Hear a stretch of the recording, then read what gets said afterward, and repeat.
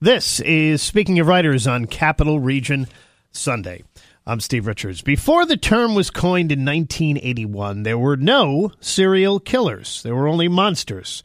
Killers that society first understood as werewolves, vampires, ghouls, and witches, or later, Hitchcockian psychos. Since then, serial killers have become a focal point of academic study, crime fiction novelists, film writers, and have fascinated and frightened the public. As the author of the book Serial Killers and Female Serial Killers, investigative historian Peter Vronsky is widely considered an expert in this specific field of history. His new book is Sons of Cain, A History of Serial Killers from the Stone Age to the Present. Vronsky takes an in-depth examination of sexual serial killers throughout human history, how they evolved, and why we are drawn to their horrifying crimes. Peter Vronsky is an author, filmmaker, and investigative historian, author of two best-selling books on the history of psychopathology of serial homicide, Serial Killers, The Method and Madness of Monsters and Female Serial Killers, How and Why Women Become Monsters. He holds a Ph.D. in history from the University of Toronto. Happy to have Peter Vronsky join me now here on Speaking of Writers. Peter, welcome to this program.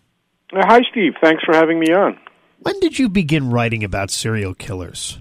Well, I began writing about serial killers probably 15, 20 years after I had encountered my first serial killer quite randomly while I was traveling in New York. I certainly thought about him from that moment on. How could you not? And, of course, my encounter occurred in 1979, just a few years before that term was popularly coined. Law enforcement community was already using the term, but as far as the public was concerned, it was a term entirely unfamiliar for me. And so for me, in that period, the encounter was, monstrous, so to speak, because that was the only frame of reference I had, right down to those movie monsters, Alfred Hitchcock movie monsters like, Psycho and the Boston Strangler. Of course, there were serial killers. We just didn't label them that. We're chatting with Peter Vronsky here on Speaking of Writers. His book is Sons of Cain, A History of Serial Killers from the Stone Age to the Present. So, Peter, what makes a serial killer? Well, it depends who's doing the definition. Today, as of 2004, the FBI will define a serial killer as somebody who murders criminally two victims or more in separate incidences with a cooling-off period in between for any motive whatsoever. So that's a very broad definition of serial killers, the way, generally we consider the FBI kind of the federal clearinghouse on serial homicide. So certainly as the way, that's the way the FBI would define them. We're talking to Peter Vronsky here on Speaking of Writers. His book is Sons of Cain, A History of Serial Killers from the Stone Age to the Present. What was your research like for this book, Peter?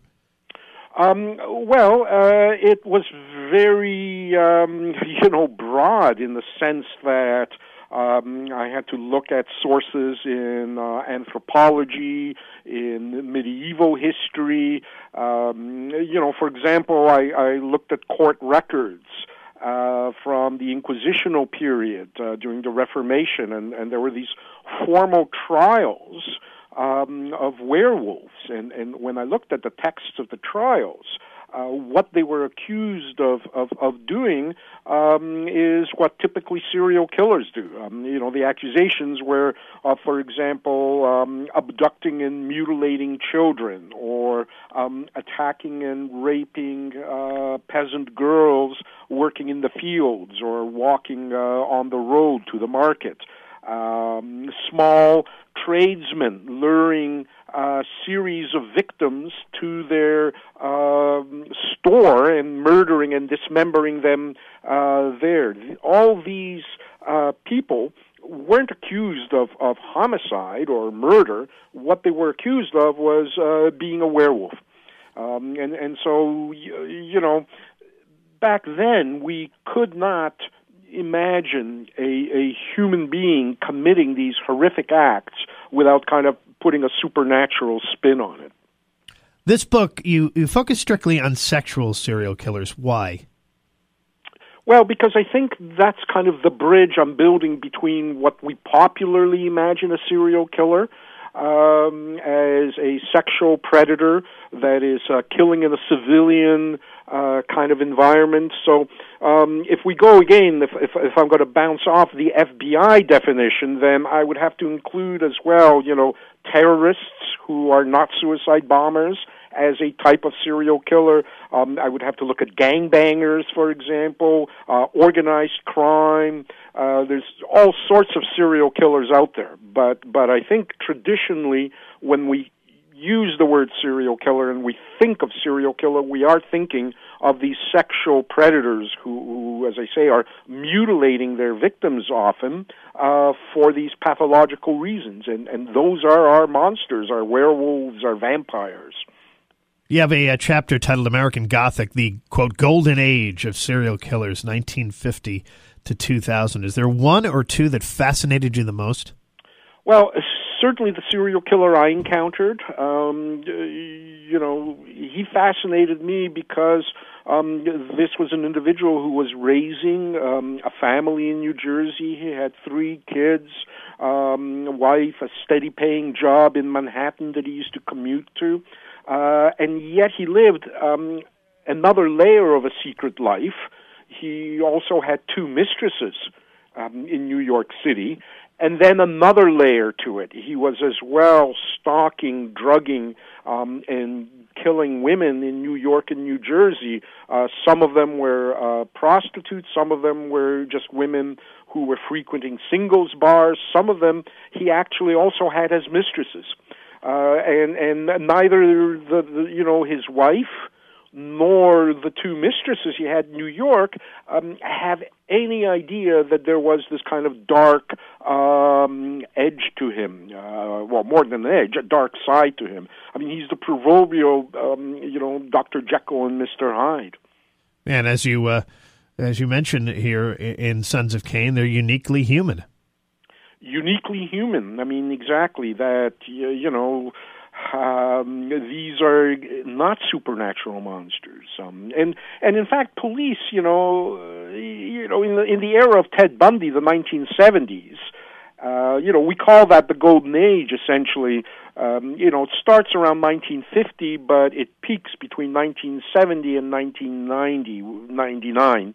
When we had 81% of all serial killers in the 20th century in the United States emerge in that period. So Ted Bundy kind of kicks off that era. And, of course, police, even as late as the 1970s, could not conceive this idea that a single perpetrator could kill that many victims across so many different jurisdictions. It sounded to them, too supernatural almost. That's a phenomenon that even today police still are confronting, this what we call linkage blindness, and inability to link these various individual murders to a single perpetrator. Partly it's because serial killers are very rare. And so it's usually the last scenario police will resort to. But certainly in the 1970s, it was completely inconceivable. And so you had this rise of free-roaming perpetrators in that era that essentially characterized that period. It's a fascinating book. It's called Sons of Cain, A History of Serial Killers from the Stone Age to the Present. The author is Peter Vronsky. Peter, thank you so much for joining me. Thanks for having me on, Steve.